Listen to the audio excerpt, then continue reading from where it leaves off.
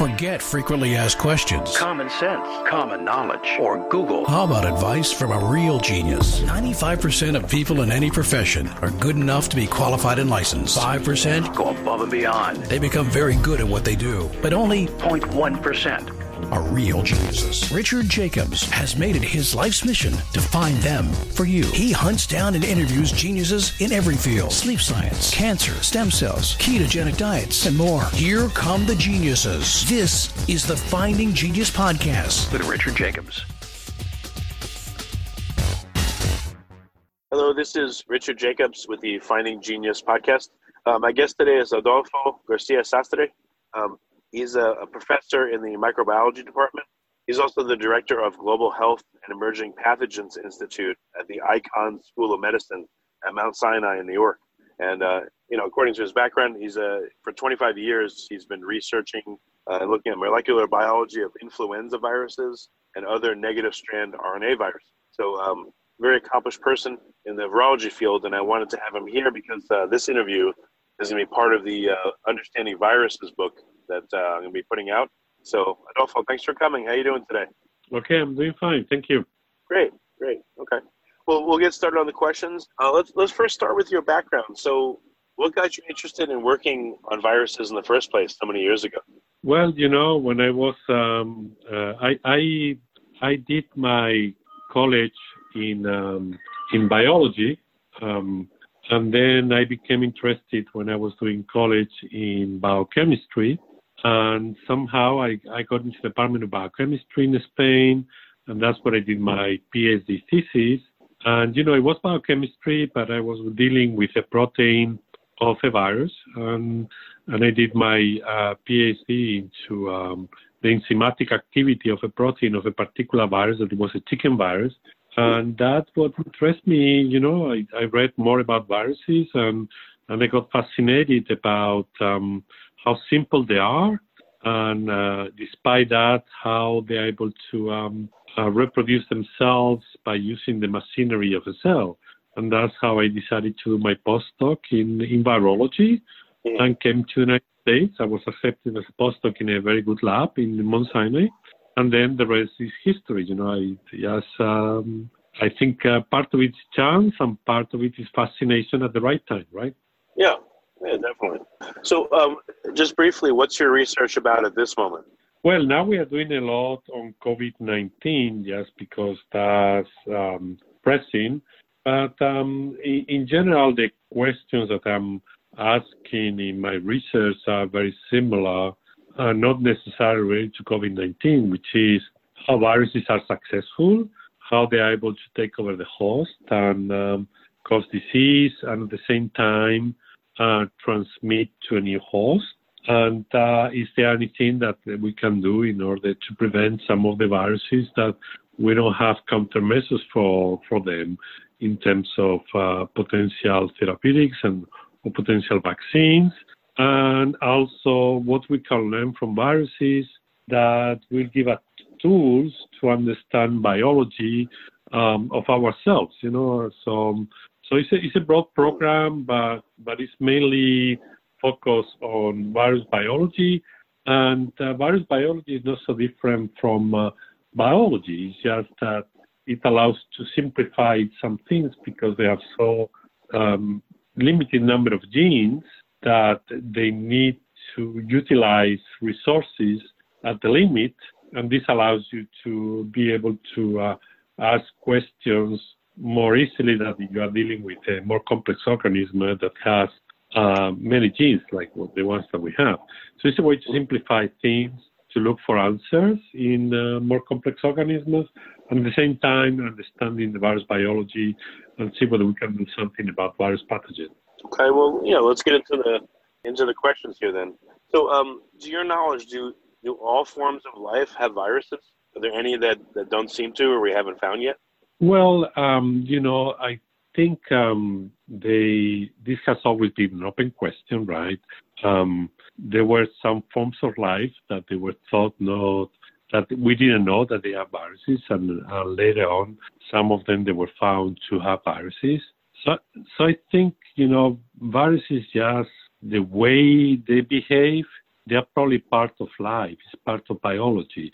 So even if there are some forms of life that we don't know yet that they have viruses, it's likely that sooner or later we will find them because they are such a fundamental part of biology that it's very difficult to think about systems that they have been able to come out, biological systems that they have been able to come out with a mechanism that prevent completely the possibility of having viruses. So even for some forms of life for which we don't know yet if they have viruses, I think that sooner or later we will find viruses for these forms of life.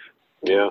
And so now a question, that I know is tough to answer. It's probably even frowned upon, but are viruses alive? Contingently alive? Are they fully alive? Are they not alive? What's your thought and why? Well, that's a big question, but it's more like a semantic question, I think, for me. So it's very difficult to define life.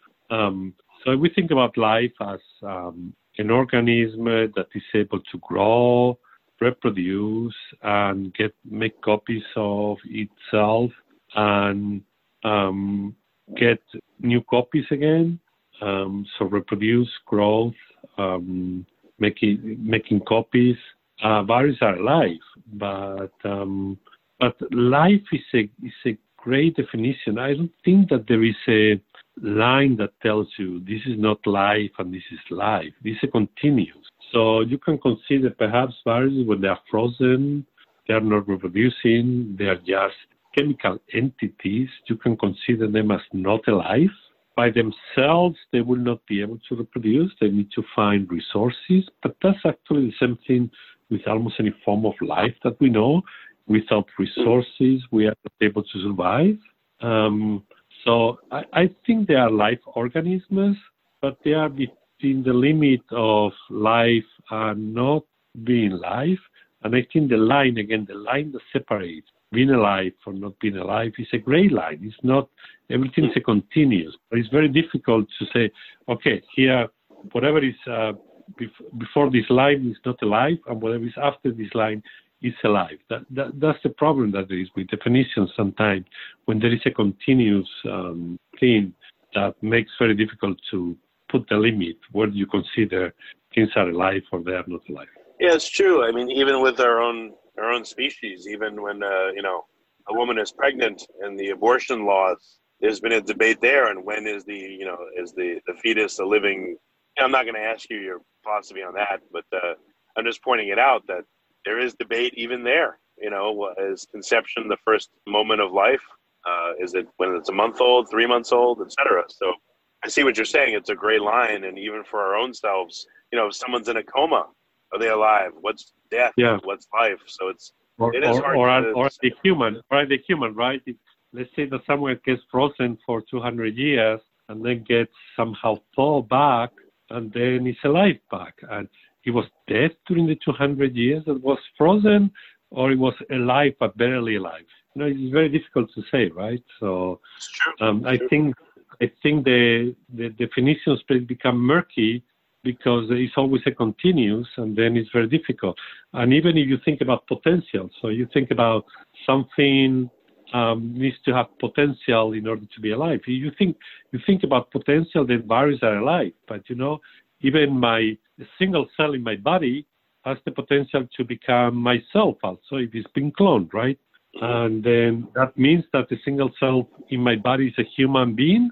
Well, but as the potential is there, but it's tough. It's tough to make a definition when the line is not there and there is a continuous between inanimated things and things that are alive. Okay. And then why do you think that some viruses, infect and kill, and other ones infect and will stay with the host sometimes for its whole life, and then other ones will infect and actually become integrated into the host's DNA or genetic material? Well, to me, that's something that has to do with diversity and evolution. So once that you get into a particular line in evolution, it's very difficult to get back. And it's not only about viruses, it's also about everything that has to do with evolutions. Why some animals, they need to kill another animals in order to survive.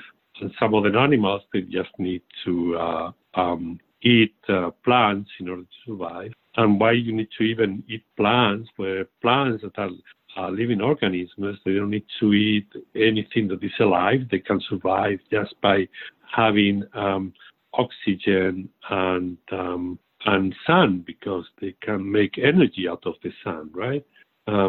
So it has to do with biology diversity and how the different forms of life have found different ways how to behave. And once that you get into a line of evolution, then you are doomed into the line of evolution. We, for example, we as humans, we cannot be plants. We cannot just go to the sun and then lay down and then get energy through that, right? And why not? In theory, it should be possible, but it's not possible because the way we have evolved, and it's very difficult to go back to a time where you could make the split decision in evolution to go into getting energy just from the sun or getting energy from consuming other things. Right. Same thing with humans, though. Humans, I could be a nice, community family guy, or I could be a killer, and be really antisocial and just attack all my fellow humans and try to kill them. Do you think that viruses are headed in any direction? So if there's one that's virulent and is killing its host, do you think over time there's any pressure or agency that would turn a virus from, that would turn it less pathogenic, that would make it more commensal with its host? Yeah, so viruses, they don't necessarily, because of evolution, they don't, in theory, want to kill the host, right? Because if a virus kills very rapidly its host, then it will not be able to survive. Viruses need hosts to survive. If they don't have a host, they are not able to survive. This doesn't mean that there cannot be mistakes in evolution where something goes wrong, and then there are viruses that kill the host, and that's bad for the host, that's bad for the virus. But, it's like something that goes wrong, and then either both of them die, hosts and viruses, or the virus disappears, because obviously without the host, the virus will disappear. And if the host remains, but the virus is not there, then the virus disappears, right? So evolution takes care at the end that you get into an equilibrium. The virus, the only thing that wants to do because of the evolution is make copies of itself and being allowed to propagate and make more copies of itself. And for that it's going to need a host. So again, something can go wrong during evolution. The virus can become more lethal. That is, it's not that he can think about. That's not good for me. It's something that may have acquired this property, and that's not good for the host. That's not good for the virus. And at the end, whatever can happen, if things go really wrong, is extinction, both of the hosts and of the virus. And probably this had happened in the past, not with humans, obviously, because if we had been extinct by viruses, we would not be here. But it's probably that some organisms, they have become extinct. And I think extinction is something that is very common with viruses. Probably the type of viruses that were 1,000, 10,000 years ago were already some viruses that we don't even know about, that they have become extinct. Because evolution is very fast for viruses. It's more fast than for other organisms due to their mutational rate that makes them very fast evolving. But very fast evolving means that you can become extinct also very quickly. So I don't think that, I think that there is a lot of viruses, the same thing as other organisms have become extinct, dinosaurs have become extinct, there are many organisms that have become extinct. I think for viruses, there are plenty of them that they have not survived. They become extinct. The only thing is that it's very difficult to find fossil records of viruses, except for very specific viruses, like the retroviruses, that you get a fossil record because they remain into your genome, into the genome of the host. And, most of our genes are made of retroviruses, which are like a fossil record or retroviruses. But that's because retroviruses are able to leave a fossil record, but RNA viruses like this coronavirus that we have now are running around, they are not able to leave a fossil record. If they become extinct, they're gone. And then it's very difficult to find them again. If you like this podcast, Please click the link in the description to subscribe and review us on iTunes. I've heard like 8 to 10% of a person's DNA is from endogenized retroviruses from the past. Yeah. So Well, these are the very ones good. that are able to leave a fossil record, right? Because they have established a particular evolutionary strategy that means getting integrated into the host DNA. Not all the viruses do that, but if you get integrated into the host DNA, you are able to leave your presence there, right? Even if you are becoming not functional, still the DNA is left there, and that's like a fossil record. And that's why we know about retroviruses as fossils, but we don't know about RNA viruses. They don't leave the traces like that. Okay, so another question I had, and because you're looking at COVID, this came to mind. Is there a word for, so let's say with a given virus, the first people that get it, supposedly from its origin, I'll label them as like number one, and then they pass it to someone else and someone else and someone else. So what if I get infected with a virus that's passaged through 19 people? I'm number 19 or 20. How do you think that the virus would change? Is there a name for such a thing? This passaging and the number at which I've come across this virus and gotten it. And what do you think will be the differences in the virus after its passage through a bunch of people? Well, that's like us also getting kids and kids and kids and kids, right? So our kids are not exactly as ourselves. I think there is more diversity in our kids because the way we reproduce, which is by mixing the genomes of two people, while viruses, they don't mix genomes, they just reproduce themselves, but they have some mutational rate that make them achieving diversity, and not all the mutations are able to survive, but some do, and if they are doing better, they will actually replace the previous viruses that they were around. But it's like thinking about generations. So viruses can change, but they don't necessarily need to change. So it depends of whether the changes that they undergo is small changes, because they cannot change dramatically from one generation to another. The same thing as your kid cannot be essentially completely different to you, because it has at least half of genetic material. So with viruses, the progeny has more than half of the genetic material of the parent. They may have a few mutations, but that's about it.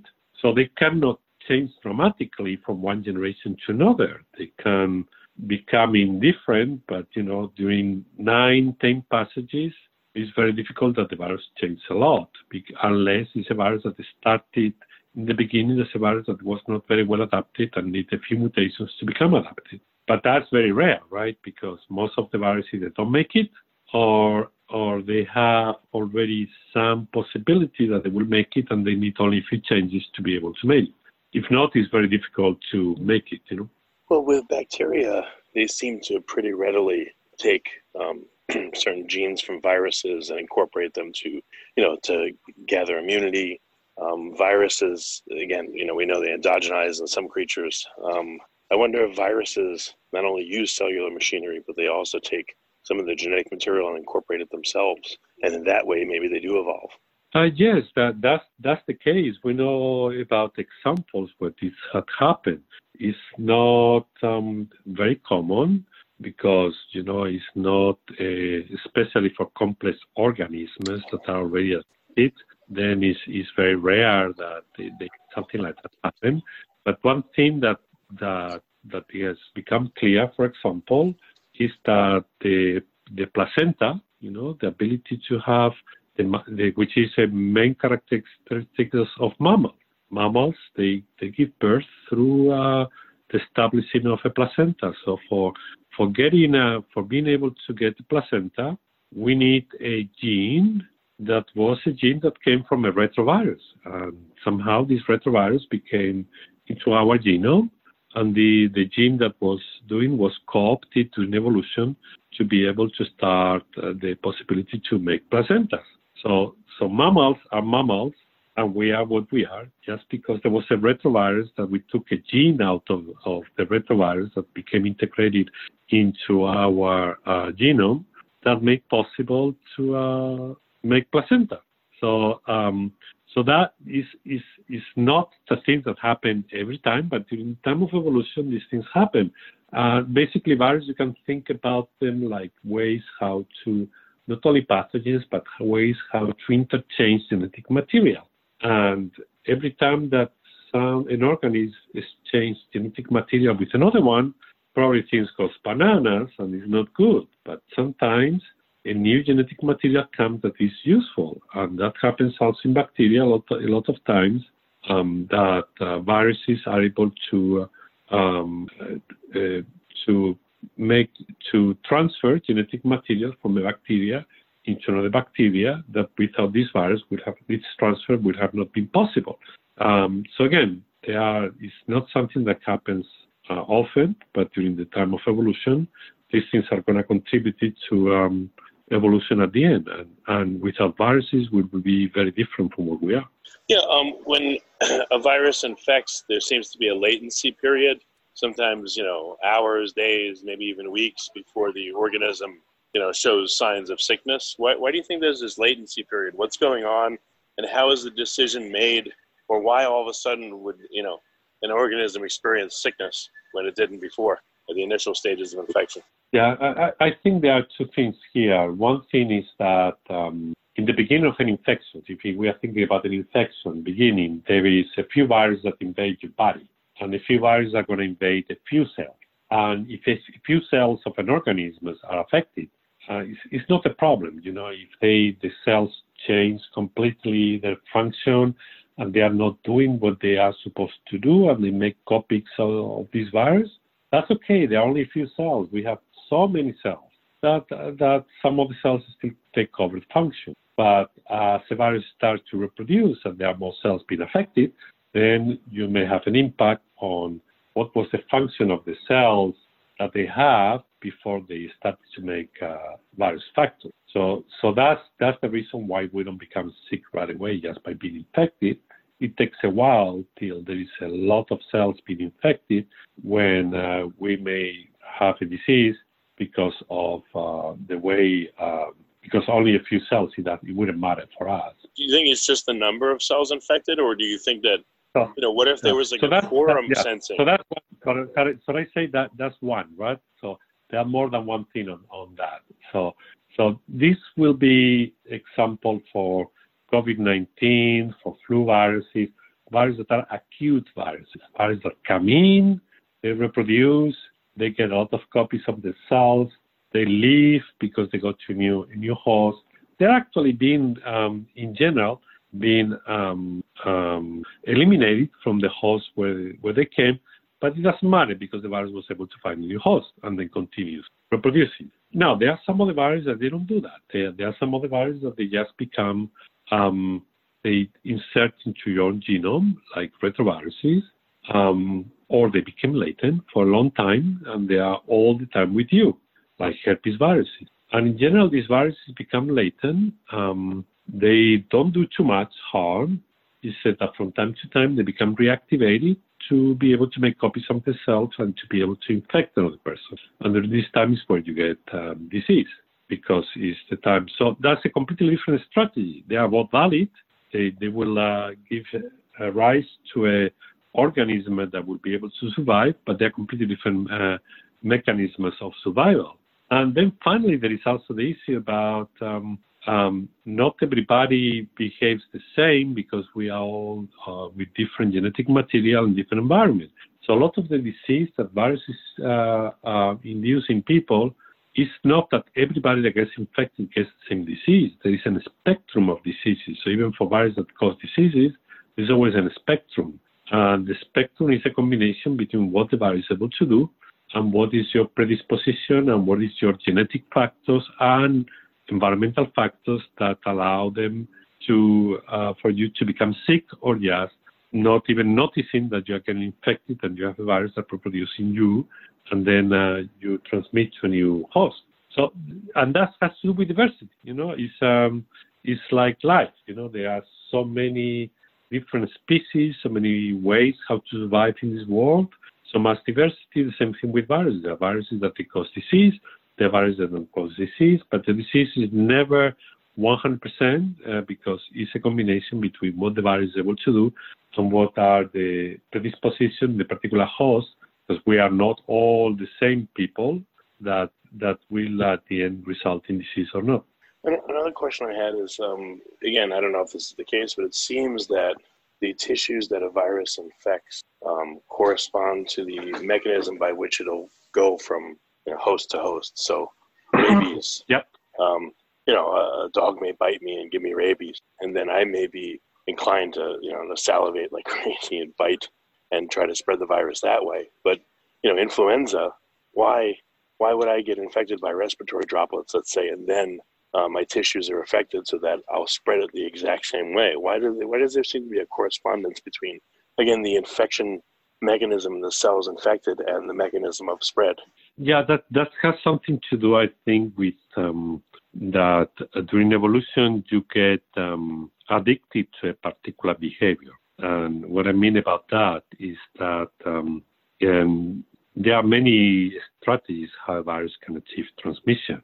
But if a virus has learned how to be transmissible by respiratory infections, then it's going to be selected to become more and more efficient in respiratory infections to the point that either it gets really good at doing that or it will become extinct. And that's the same thing with every mechanism of life, right?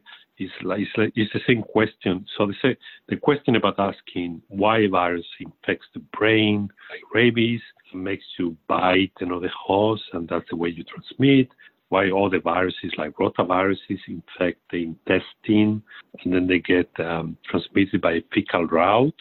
So they infect new people through feces and aerosols in feces, and especially kids. Why some viruses they are doing by respiratory droplets, why some viruses they do it by mosquitoes. I think it's the same question like why some animals are surviving by eating plants, why some of the viruses, if they would be given plants, they will die, so they need to eat meat like the carnivores. So it's, evolution creates this diversity of behaviors, and then it's very difficult to turn back evolution. It's very difficult that from a lion in millions of years, there will come a cow. The same thing, it's very difficult that from a cow during millions of years, it will become a lion. But the precursors of lion and cows was the same precursor. It's just that they went into different evolutionary lines and became addicted to a particular behavior that was selected for. And thus, many people believe that things in life are very sophisticated, and that means that there is some intelligence around that was able to make this thing. But I think life is not very sophisticated. It's just becoming complex. But there is things in life that cannot happen. You cannot from a lion become a cow in just 100 years. Would never happen. It's impossible. Biology does not allow for that. But with time, maybe a lion gives changed behavior, and then during millions and millions of evolution, maybe a lion gets also rise to an herbivore. But it requires a lot of changes before this happens, and the changes are very gradual. So that's the same thing with viruses. There are a lot of behaviors that they have been acquired during evolution, a lot of diversity because there have been many, many years of evolution. But it's very difficult from a virus like COVID-19, for example, to become suddenly a rabies virus that now gives you a disorder in the brain and is able to transmit through bites. Why? Because it's not so easy. You just have a few genes that you have, and that's what you have. And in order to change these genes to new genes that allows you completely different behavior, it doesn't happen so easily because you need to go through very small number of mutations, which is what it allows evolution. And thus, a small number of mutations is never going to result in a completely drastic change of behavior. Any examples that jump to mind of bacteria co-opting a viral ability, or a virus co-opting a eukaryotic cell ability, or a eukaryotic cell co-opting a viral ability? The transmission of genetic information and ability and knowledge, from and to viruses. For example, I've heard that bacteria can harness and express viral spike proteins in their membranes to attack and open up other bacteria. Any examples you've seen that are interesting? Yeah, no, there are many examples like that, but again, they don't come from just suddenly, right? So they have been acquired during years of evolution. Bacteria are able to transmit genetic information through phages. Phages, from time to phages, they normally integrate into bacteria. They integrate the genome, and when they become again active, many times they take a piece not only of their own genome, but a piece of the genome of the bacteria that is close by. And when this results in a selective advantage for the virus, because it goes to a new host and the new host likes the virus, so because it has now coming with a new factor that is good also for the host, then this is going to happen, right? So that's one example. There are viruses that have taken genes from another viruses because they, from time to time, they have, again, if there is a co-infection, you get the potential of exchange of genetic information, and some genetic information becoming now part of a new virus that is being taken from another virus. Most of the instances this happens, this is a disaster. It's not good for the virus to come with the burden to have another viral gene because it's not good. But sometimes, very rarely, this results in a selective advantage. And when this happens, then this virus is selected and then becomes more prevalent than the previous viruses. So this happens all the time during evolution, but it's not something that happened in a few years. That needs thousands and thousands of years to come out with the right event that makes this exchange of genetic information and acquisition of genetic information an advantage for the organism. Either it's a virus that get it from a bacteria or it's a bacteria that get it from a virus. Yeah, I just didn't know if there's any examples of this that really stick out to you, that are just amazing to you or interesting that you wanted to comment on. Well, for example, I can tell you about one that is well known. Before COVID-19, there are human coronaviruses, right? And some of the human coronavirus, they have a gene that is a hemagglutinin esterase that allows them to enter more efficiently into cells. And this hemagglutinin esterase is a gene that was probably acquired from influenza C virus. So coronavirus somehow were able to pick up a gene from an influenza C virus. Influenza C is not like influenza A or influenza B. Usually does not cause disease in humans, but it's a virus that is there. And they took this gene from an influenza C virus into their own advantage. And now they have this virus, this gene, and this allows them to be better fit for propagation among humans. They don't cause too much disease. They're causing only the common cold, but it was a gene of a virus that is corona, very different from influenza. That was a coronavirus picking up this gene from an influenza virus and then using it for his own advantage. Are there any entry methods of either phages or viruses that you find particularly amazing or complicated or sophisticated? Well, that's where it becomes definition of sophistication, right? So most of the people think that, and even scientists, they think that viruses are very smart because they have come with very smart mechanisms to enter cells, to replicate, etc. Maybe I'm one of the few scientists that believe the opposite. I think viruses are extremely dumb. They are just what they are because that's what they have been evolved to. And even what you think that the virus entry mechanism and replication mechanism is very efficient and very sophisticated, I think is using weaknesses that happen, and just the virus is able to do it. So they look like extremely efficient machines, but actually they are very error-prone. Most of the viruses, even for COVID-19, most of the viruses that are produced, they are non-infectious. So it's just through sheer numbers that viruses achieve success. If they're able to make millions and millions of copies, then some of them will be successful, but many of them, they have a few mutations that make it unsuccessful. But, they waste a lot of energy, but still, they're able to do it, right? So So the mechanisms, they look very sophisticated, but I think is the end of evolution, is due to evolution. And when it looks very sophisticated, when you look at it, it's not so sophisticated when you think about it. If you want to think from scratch how to make the most efficient organism is able to propagate from cell to cell, probably you will choose different mechanisms than the ones that viruses have been able to come up with, if we will know enough, right? So again, I don't think that viruses are smart. I think viruses are very dumb, but they're very efficient, You don't need to be very smart to be efficient. Are there any examples of, is it always one virus, one infection, one cell, or are there examples where it takes multiple viruses in order to infect a cell and they're acting in some kind of coordinated manner? Has that ever been observed by you or anyone? Yeah, like all biology, there is a lot of different behaviors, right? I can put you an example. Hepatitis delta. Hepatitis delta virus is a virus that causes hepatitis, but it's a virus that is unable to propagate by itself. It needs another virus to be able to propagate. It needs hepatitis B virus. So people that get co-infection with hepatitis B and hepatitis delta, they usually have a hepatitis, a disease that is worse, but hepatitis delta will not be able to propagate without hepatitis B because it's a parasitic organism for hepatitis B.